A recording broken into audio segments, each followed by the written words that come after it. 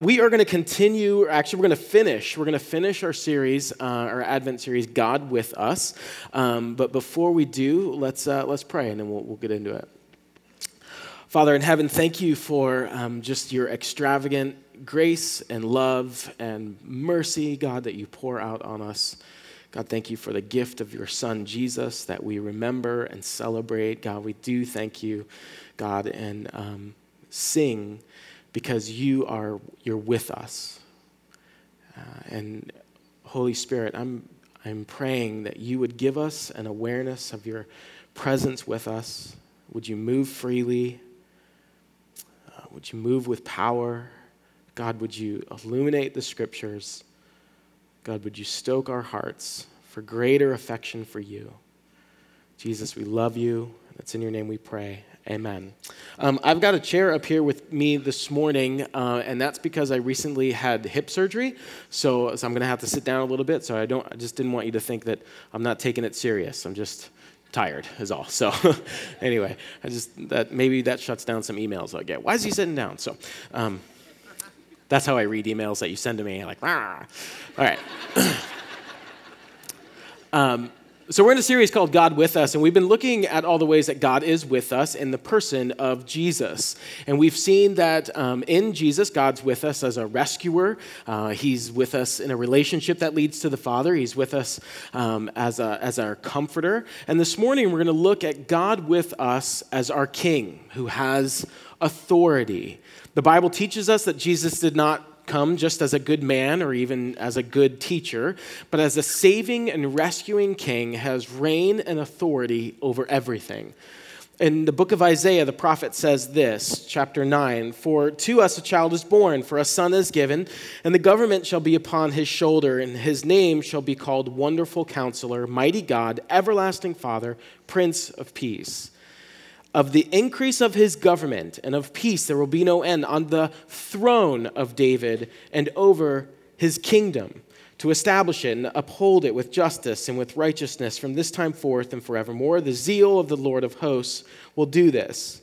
In the Gospel of Luke, in chapter 1, when the angel is talking to Mary, he says, "Do not be afraid, Mary, for you found favor with God. And behold, you will conceive in your womb and bear a son, and you shall call his name Jesus. And he will be great and will be called the Son of the Most High. And the Lord God will give to him a throne of his father David, and he will reign over the house of Jacob forever. And of his kingdom there will be no end." The Apostle Paul writes about Jesus in the book of Philippians. He says this in chapter 2, "Who, though he was in the form of God," this is Jesus, "did not count equality with God a thing to be grasped, but emptied himself by taking the form of a servant, being born in the likeness of men. And being found in human form, he humbled himself by becoming obedient to the point of death, even death on a cross.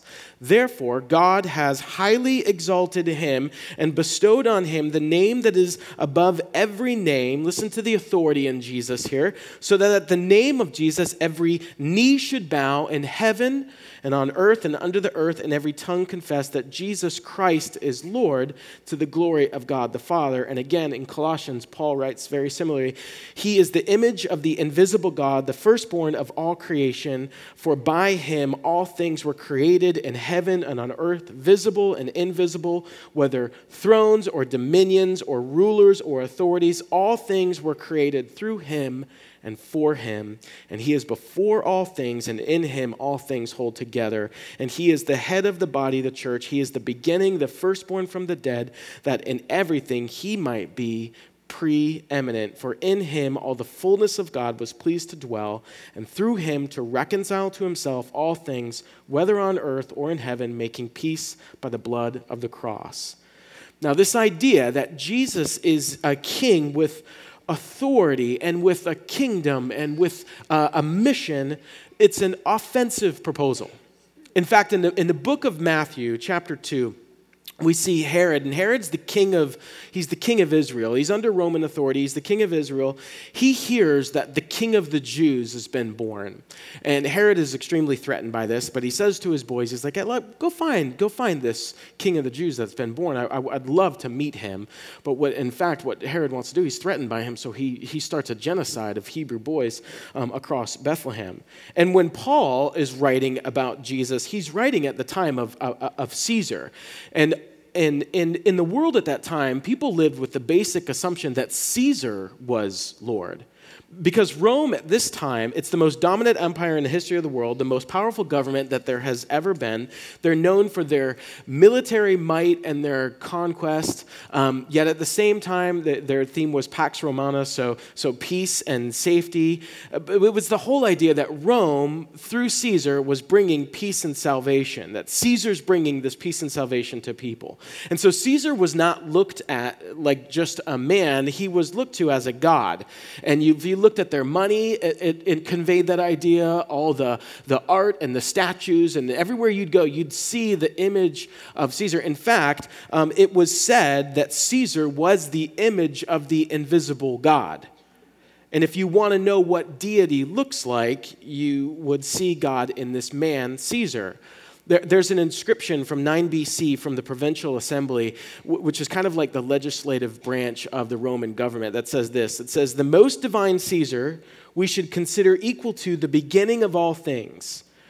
For when everything was falling into disorder and tending towards dissolution, he restored it once more and gave to the whole world a new aura, Caesar, the common good fortune of all, the beginning of all life and vitality. All the cities unanimously adopt the birthday of the divine Caesar as the new beginning of the year, whereas Providence, which has regulated our whole existence, has brought our life to the climax of perfection and has given to us the Emperor Augustus, whom by Providence filled with strength for the welfare of men and being sent to us as Savior, has put an end to war and has set all things in order. And whereas having become God manifest, Caesar has fulfilled all the hopes of earlier times. He surpassed all the benefactors who have preceded him, whereas finally the birthday of the god Augustus has been for the whole world the beginning of good news." That word there is euangelion, the word where we get gospel. The good news is that Caesar has conquered the world, bringing peace and prosperity to all. That is how Caesar was regarded as God manifest, Savior of the world. He brings salvation and peace to all men. He brings it through military domination. He brings it through economic prosperity, that Caesar is the Savior. Now, I know it's hard for us to kind of get our heads around a society that would make a political leader their Savior, but believe it or not, it happened. Zing. Now, with all that background, with the Herods and the Caesars, the true king has arrived on planet Earth, and he's a threat to Herod and Caesar and the spiritual powers of darkness in this world. And the authority of Jesus as king offends the Caesars, and it offends the kings of this world, but it offends the Caesars and the kings of our hearts. And we're going to see that in the Gospel of Mark. So if you have a Bible, open to the Gospel of Mark, whether it's on your phone or tablet, or you've got a hard copy. We're going to look at the Gospel of Mark. Now, Jesus as a person or as an idea is not that offensive or controversial.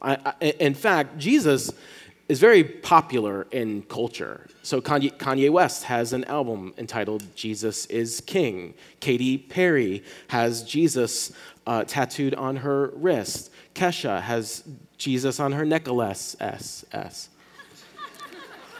Thank you. I couldn't use that at 8 o'clock because everybody would have been super confused.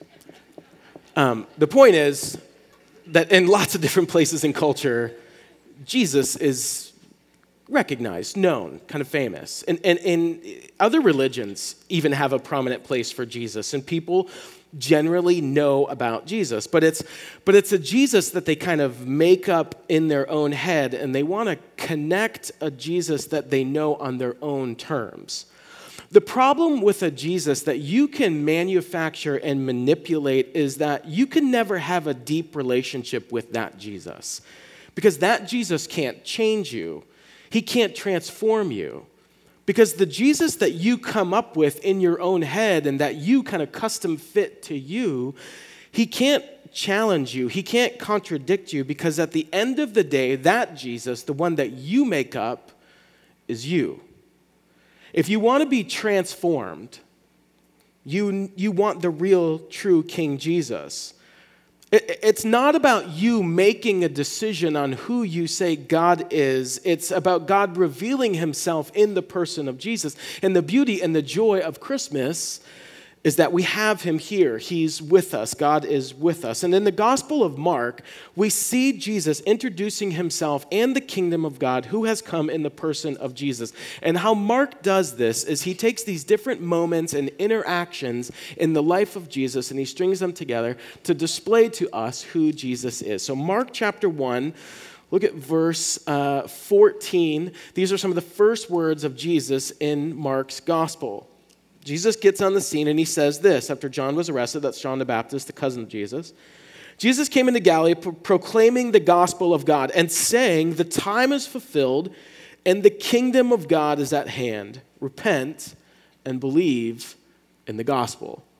Now, even if you're not familiar with the phrase kingdom of God, you could read those two verses and know that Jesus is walking into the world and what he's saying sounds fairly intense. Because he just shows up and he says, repent, turn around, change. Jesus is saying, I want you to change your mind and I want you to change the shape and the trajectory of your life because a new kingdom and a new king is here. That's how Jesus starts his message and his mission. He doesn't show up with self-help advice. He's saying there's a new era and this new era changes everything. He's not a prophet just announcing a new kingdom. He brings the kingdom with him. The kingdom of God is here, he says, because the king is here. And in light of that, repent and believe. In the next 5 verses of chapter 1, Jesus starts to pick up his first followers or disciples. Look at verse 16. Passing along the Sea of Galilee, he saw Simon and Andrew, the brother of Simon, casting a net into the sea, for they were fishermen. And Jesus said to them, "Follow me, and I will make you become fishers of men." And immediately they left their nets and they followed him. He sees Simon and Andrew fishing and he says, "Follow me, I'm going to make you fishers of men." They immediately, that word immediately is used a lot in Mark's account. He's showing the authority, showing the urgency, the response to Jesus. They leave their nets and everything to follow him. Verse 19 and 20, he sees James and John. They leave their dad. They follow Jesus. Now, again, fisher of men might not be a phrase that you're totally familiar with. But you can gather from this moment an impression that Jesus has some kind of authority. I mean, he just rolls up. He says, "You boys, you come with me. Follow me." And they did. So you're seeing first that Jesus is calling people to walk with him, and their response is immediate and told. They drop everything and they move with him, and whatever was primary is now secondary. There's a couple things that are actually kind of odd about this, if you understood kind of that culture at that time. First, when people followed teachers or rabbis like this, back in the day, they didn't leave their trade or their job. But Jesus says, "Follow me," and they drop their nets, and they ditch dad in the boat, and they drop everything to follow Jesus. That's different. Second, rabbis in the ancient world, they didn't call their disciples or followers. The disciples picked which rabbi that they wanted to study. It's like when you pick a professor whose class that you want to take. Professors pick you. Professors don't pick you. You get to pick them. So for Jesus to look at them and say, "You guys, you come with me," and for them to actually drop everything and go with him, that's not normal. So when the first readers would read this, they'd look at this and they're like, what kind of person talks like this? What kind of person says, leave everything? Leave all your possessions, leave your status, leave the name that you've made, leave your inheritance, leave family for the sake of being with me. Change your life for the sake of being with me, the king. Who does he think he is? In verses 21 through 39, we get one day in the life of Jesus, and we'll just work through this quickly. But they walk into Capernaum, and Jesus goes into the synagogue, and he's teaching. There's this kind of urgency with Jesus. The Sabbath is the day of rest to study the words of God, and the synagogue was the gathering place where the community would come together to do that. So Jesus steps up, and he begins to teach them on that day. And the text says in verse 22 that the people were amazed at his teaching because he taught them as one who had authority, not like the scribes and the teachers of the law. Jesus shows up, he gives the sermon, and it's astonishing to them because he's teaching with authority. You see, most of the scribes, they'd always quote some other kind of rabbinic tradition that as they were making a point, they would quote somebody else to kind of make their point legit. But what was weird about Jesus is he's not doing that. What Jesus is doing is he's saying, you've heard it said, but I say. You've heard it said, but I say. And as they're hearing it, they're like, who is this guy who's telling me how the world works and how I'm supposed to operate in the world? What kind of guy teaches like this? And as they're listening, there's this very kind of interesting scene that happens. In verse 23, tells us that there's a man with an unclean spirit that just cries out in the middle of their church service. Verse 24, what have you to do with us, Jesus of Nazareth? Have you come to destroy us? So even this unclean spirit is recognizing a level of power and authority. I know who you are, the Holy One of God. But Jesus rebuked him, saying, be silent, come out of him. And the unclean spirit, convulsing him and crying out with a loud voice, came out of him. And they were all amazed, so that they questioned among themselves, saying, what is this? A new teaching with authority. He commands even the unclean spirits, and they obey him. So he's teaching, demon-possessed guy freaks out, makes church interesting. Now notice what happens here, because the demons freaked out because of the authority of Jesus, not just because he exorcised demons, because there's accounts where that has actually happened before. Except when those had happened before, there was a call to be silent, a call to come out, and then there was like kind of a call to a higher power, and there were different kind of religious rituals and kind of symbolic things and incantations that would happen. But what's weird about Jesus is he doesn't do any of that. The guy starts to freak out, and Jesus is like, stop it. Come out, right? So if you're in a synagogue watching this, you have no category for this Jesus guy. It says they're amazed because there's a level of power that they have no analogy for in their experience. And what they just witnessed is alarming to them. And even if you don't fully understand what happened, you know this guy came in, he starts talking like he owns the place, and then it looks like he actually does. Look at verse 29. Immediately they left the synagogue, entered the house of Simon, Andrew with James and John. And now Simon's mother-in-law, ill with fever, and immediately they told him about her. And he came and took her by the hand and lifted her up, and the fever left her, and she began to serve them. Okay, so Jesus, he's teaching very powerfully. Jesus has power over spiritual forces. But now he shows power over very real, tangible, like real life issues, the physical world. There's fever, sickness, and bad. He walks in, fever's over, she gets up, no issues, she starts serving. He just made the fever leave. So who has power over the physical world like that? And as you're looking at these scenes, notice what the people are struck with by Jesus. And Mark does a great job with all the language that he uses to really make this clear for us. They're struck with his authority. Not with his wisdom or knowledge, which he has. Not with his skill as a communicator. He's a brilliant preacher. They were struck by his authority. Even with the miracles, it wasn't necessarily the power, although he has power. It was the authority. This guy commands people as though he has the right to command people. This guy commands spirits as though he has the right to command the spiritual world. This guy commands nature as if he has the right to tell the physical world what to do and it responds. What kind of guy is this? What kind of authority is this? When you think about Jesus, do you think that way? Do you think about the word authority? Do you think about Jesus is a king who rules over my life and commands my obedience? Or do you see Jesus more as like, he's a good idea to have in your life. He's a nice thing to kind of have added to your life. But he's not the thing. He just kind of exists on the margins, like for an hour and 15 minutes on Sunday. Because what they're seeing here, what Mark is showing us, is authority. But in these first two chapters of Mark, they still don't know what to do with Jesus. They're not quite falling at his feet and calling him Lord yet. So after chapter 1, something happens. His ministry just starts to blow up. People are following. But people are still not sure, but they start to do what people do today. They start to try to find categories or like boxes that they can put Jesus in, again, so they can kind of make Jesus kind of how they want him to be. And at the end of chapter 1, people have really recognized that Jesus is a great problem solver. He's a healer. He's got the ability to improve your life. So they start to pursue him for what he can do for them. They don't come to him as their Lord or King, but they come to him so he will fix the difficult things in their lives. He's the helper for all your problems.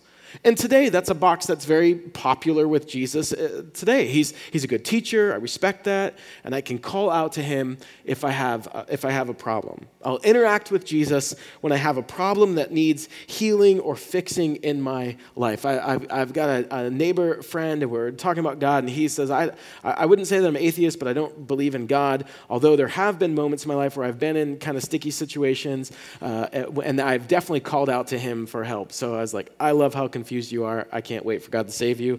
But I think that's kind of how it is. We put him in the box of like, well, God's there if I need him.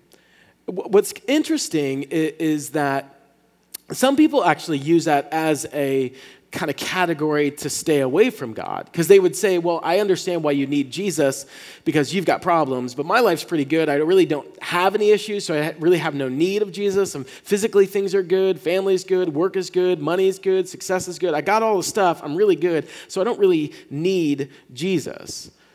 What's also interesting about this box, or this category, is that Jesus rejects this box. The whole city shows up at his doorstep for healing, and Jesus takes off. He heads to the wilderness. And Peter's like, hey, man, what are you doing? We got a healing ministry going. We got to really capitalize on your popularity. We got to get to healing. And Jesus says, no, let's get out of here because I want to preach. I've got a message that I need to get out. Now, Jesus is pro-healing, clearly. We're going to see that. But the miracles are meant to serve the message, which kind of leads to the other box that people will put Jesus in. So if one's this kind of like soft, kind of like healer Jesus, the other is a more hard, like rule-making Jesus. And in chapter 2, Mark starts to connect all these moments where Jesus is interacting with the religious leadership, the real, like, rule-keeping crowd. And the religious conservatives are coming after Jesus because he healed someone with leprosy. So the next 5 stories are all these religious leaders trying to make Jesus fit into their category, into their box. They have a set of rules, and if you follow the rules, you're in, and if you don't, you're out. And the theme that kind of ties the stories together is that Jesus, he doesn't want anything to do with their box either. We're not going to look at all of them, but in chapter 2, there's this moment where Jesus is preaching, and he's preaching in a room that's so packed that no one can get in the door. And so these guys come by with a paralyzed friend, and because they know that Jesus can heal their friend, and so they can't get in the front door, so they tear a hole in the roof, like you do, and they lower the paralyzed guy down into the middle of this meeting. Right in front of Jesus. Guy gets lowered down right in front of him. Now, Jesus isn't bothered. In fact, he's going to heal the guy, but before he does, he wants to make a point. So he looks down at the guy, and he says to him, son, your sins are forgiven. Look at verse 6 and 7 of chapter 2. Now, some of the scribes were sitting there questioning in their hearts, why does this man speak like that? He is blaspheming. Who can forgive sins but God alone? It's a legitimate question. If you two right down here were having this argument, fight, and I just walked down and I said, hey, I forgive you. You'd be like, okay. Who cares? Because I don't have the authority to do that. Only God can say that. And so the scribes are like, who does he think that he is? Now catch this, because this is not Jesus' first miracle or his first healing, but he says this phrase on purpose because Jesus is creating a moment and setting up for a confrontation. He perceives the thoughts of the religious leaders, and he says to them in verse 9, check this out. He says this. He says, which is easier to say to the paralytic, your sins are forgiven, or to say, rise, take up your bed and walk? And just like you, they're stone quiet. Because that's an even better question. Because the answer is it depends. On one side, saying your sins are forgiven is easier, because how do you verify that? get up and walk, I can verify that. I know if that's happened or not. But in another sense, to say your sins are forgiven, well, only God can say that. So Jesus sets up this moment on purpose because he knows they can't answer that question. So he puts it together for them. And look at verse 10. He says, "But that you may know that the Son of Man has authority on earth to forgive sins, he said to the paralytic, I say to you, rise, pick up your bed, and go home. And he rose and immediately picked up his bed and went out before them all, so that they were all amazed and glorified God, saying, we never saw anything like this." Jesus is saying, just so you know that I have the authority to do this unseen thing, I'm going to do this seen thing. Jesus is saying, I have the authority to forgive sins. Only God can talk like that. So he leaves there and he runs into this guy, Matthew. Matthew's a tax collector, and tax collectors are like the worst of the worst. They would extort money from their own people. So Matthew's a sinner. He's got a bunch of sinner buddies, and the religious guys are like, hey, Jesus, you're hanging out with a bunch of sinners. We're not supposed to hang out with them. So Jesus has this back and forth with the religious leaders, and he always has these fights that are based on his identity. Like, hey, who are you really?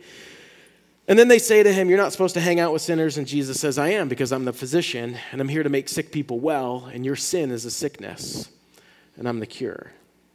And then he says stuff like, when a garment wears out, you don't patch it with a new garment. You just start over, meaning all you have an old way of doing things, and I don't fit into those ways, so I'm bringing something that's new. And then they come at Jesus about fasting. They say, look, spiritual people fast. We don't eat for certain times. We pray, and they say, you're disciples. They don't fast. Why not? Now, Jesus could have said, he's like, well, they should. It's important, because it is. But instead, he says this. He says, they will fast later, but right now, they don't fast because the bridegroom is here. And that is a wildly offensive thing to say. He's saying, you don't fast at a wedding, and the groom is here, so the party is here. And it's offensive because in the Old Testament, in the book of Isaiah, Jeremiah, Ezekiel, Hosea, God is always the groom of Israel. Yahweh is the groom. They would fast in hopes that God would come and restore Israel. But Jesus is saying, groom's here. I'm it. So the Pharisees, they come at him again at Sabbath. It's Sabbath, and the Sabbath day, you're not supposed to do any work. And the disciples are picking heads off of grain as they kind of walk through this field. And the Pharisees are like, you can't do that. And Jesus says, look, your heart is all off. You made religion about following all these rules when it's about people coming to know and enjoy God, and you guys have totally missed it. Now, he could have just stopped there, and that would have been intense enough. But he closes by saying, he says, look, your hearts are way off, and I am the Lord of the Sabbath. That was extremely unnecessary.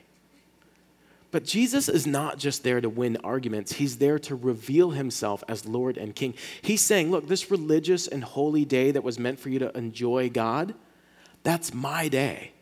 That day's about me.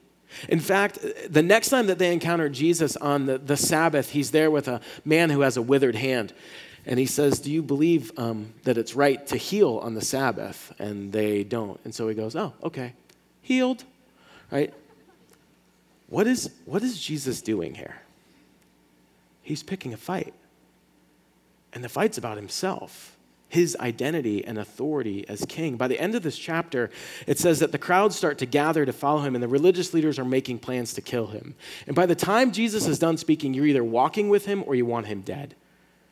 Jesus is saying, I have authority over wisdom. I have authority over the spiritual world, over the physical world, over all religion. You've never seen anyone like me. There's an author, C.S. Lewis, and C.S. Lewis was an atheist who was converted to Christianity. And he writes in this book, Mere Christianity, which you should read, he says, I'm trying here to prevent anyone saying the really foolish thing that people often say about Jesus. I'm ready to accept Jesus as a great moral teacher, but I don't accept his claim to be God. That is the one thing we must not say. A man who was merely a man and said the sort of things that Jesus said would not be a great moral teacher. He would either be a lunatic on the level with a man who says he is a poached egg, or else he would be the devil of hell. And you must make your choice. Either this man was and is the Son of God, or else a madman or something worse. You can shut him up for a fool, you can spit at him and kill him as a demon, or you can fall at his feet and call him Lord and God. But let us not come with any patronizing nonsense about his being a great human teacher. He has not left that open to us, and he did not intend to. Now, it seems to me obvious that he was neither a lunatic nor a fiend, and consequently, however strange or terrifying or unlikely it may seem, I have to accept the view that he was and is God. Jesus is claiming to be king and the authority of the universe. And when somebody does that, there are only two responses: allegiance or rebellion. Allegiance or rebellion. What is it for you? There is no middle way. There is no kind of middle spot that you can pick. Where he's like, well, I think he was generally a good guy, so I'll wear some of his jewelry, I'll get some of his sayings tattooed on my arm, but I don't know about him as king. Because that's not what Jesus is looking for. He's looking for all of my life is all for Jesus, and every single part of my life, along with every single part of the universe, he has authority over. So we have to respond to that. So I want to, real quick, briefly, we're almost done here. I want to look at how we should respond, and then I want to lean into why we don't. Okay, so what does it look like when Jesus is king over my life? Three things practically. What does it look like when Jesus is king over my life? The first is obey. Obedience. What we do with our hands and with our feet. How we walk in our life. God commands crazy things like always forgive. Don't envy or covet. That sex is to be confined to and enjoined in the covenant of marriage. To love your enemies and those who hate you. Those are the commands of the king. Now, nobody is perfect at keeping these all. A Christian knows they need the help of the Holy Spirit. Tyler talked about this last week. They know they need the help of the Holy Spirit to obey, and there is grace that frees me from the burden of earning acceptance through activity, and it fuels my joyful effort to do what God says. But if God is king, if Jesus is king, I have to obey. Second is submit. First I obey, submit. And this is what you do with your mind. How you think about the role of Jesus in your life. You see, you have to set your mind that Jesus is either king or consultant. If he's king, then what he commands, I do. If he's consultant, then I've got some wiggle room. And maybe I'll take it, and maybe I'll leave it. But he did not come as a consultant. He came as king. Submit. What do you do with your mind? Especially when the circumstances of your life don't go the way they want. You have to struggle through adversity. In the book of Job, and if you're not familiar with Job, you should read it. But Job, he has a great life, and then his life gets very difficult. And in the midst of where it's really difficult, he says, I don't sense God's presence. And the things that God's allowing to happen, they fill me with terror. But, and this quote, he knows my way, and when he's tested me, I will come forth as pure gold. What Job is saying is he's accepting the kingship of Jesus in his life. I don't understand what's going on, but if I'm faithful in the midst of this, I'll come forth purified. Honestly, yesterday when I was studying this part right here, and I was reading this line I'm about to say to you, it really struck me. There's a lot of times when I'm preaching, I was like, I don't do this very well, and I'm going to stand up in front of all these people and tell them they should do this, and this really hit me. Is Jesus still king? Do you still submit to the kingship of Jesus in your suffering? When there's physical pain that dominates your life, financial loss, relational loss, all the disappointments, all the suffering, all the pain of this life, is he still king there? Or is his kingship, for you to submit to his kingship, it requires the addition of something else. You see, if you add anything to Jesus as a requirement for being happy, for joy, for satisfaction, then that's your real king. Whatever you've added to Jesus for satisfaction, that's your real king. So obey what you do with your hands and your feet, submit what you do with your mind, and then expect what you do with your heart. what you do with your heart, how you incline your heart. If you're too pessimistic about what Jesus can do in your life, then you're not treating him like king. Because Jesus is the king who can do immeasurably more in your life for the sake of his glory, for your ultimate good. My kids in this season, it's the season for asking, apparently. So they're asking all the time. Now, there's a part of that actually honors me because they're asking because they know that, well, Dad's good and Dad can, right? They don't know that I can't, but, at least they think I'm good. When you expect the king, you know that he's good and you know that he can. The psalmist writes about God. He's like, God, I know that you are good and I know that you are strong. So we expect. My heart is lit up with that you are for me. And so I expect you as king with all authority and all power will do the thing that is best for me and for your glory. Obey, submit, expect. All those things, they're all components of worship. We worship the king. Now, here's the main problem with all of this, and we're almost done. We don't like authority. We really don't want anyone telling us what to do. If you've got kids, you know this. Humans do not like another human telling them what to do, or anybody telling them what to do. So if Jesus is trying to be my authority, I don't really want authority. There's a Scottish author and pastor named George MacDonald. He says this: the central conviction of hell is I am my own. And what he means is that is the one conviction that everyone in hell shares. But also, it's the one conviction that creates hell. It's the one conviction that will create a hell in your relationships.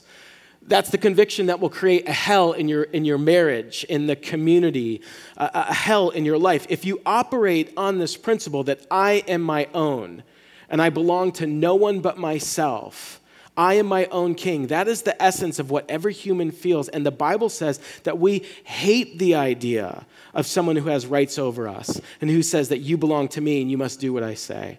Which is why the Bible teaches that we don't just disbelieve God, but we hate him. Romans 8, the natural mind is enmity with God. We're enemies with God apart from Christ. And the Bible isn't saying that people are hostile towards the concept or the idea of God. What the Bible is saying is that people hate the biblical God, the God that says things like, have no other gods but me. The God that says that I have to be supreme in your life. And even as I'm saying that, I know some people in the room be like, that right there, man, that right there, it feels like archaic, it feels awful, if I'm honest, it feels completely out of touch, it feels egotistical of God. And that's my point. That's the normal human reaction to the God of the Bible. We hate the God who says that he is king. But if you're honest in your experience in life, you do want authority. We all do. We don't feel it sometimes, like when we're getting pulled over. It's not when we're like most thankful for authority. But there are times when we realize, I want someone who's in charge. In the midst of chaos, I want someone with authority to step in. My wife this week was in a car accident. She's fine, but their vehicle was totaled. And when I rolled up on the scene, I was extremely thankful for authority. There was a police officer who was in the middle of the intersection because she had hit the thing and the light went out, and he's there and he's directing traffic, and I was very thankful for this guy. Dude almost got killed like 4 times. Like people were just zooming around him. But I was very thankful for this man with authority, standing there exercising his authority for the good and for the safety of everyone around. There were paramedics and firemen that were tending to my wife and working through the scene and tending to the people there. I was extremely thankful in that moment of chaos for their authority that they were exercising over that.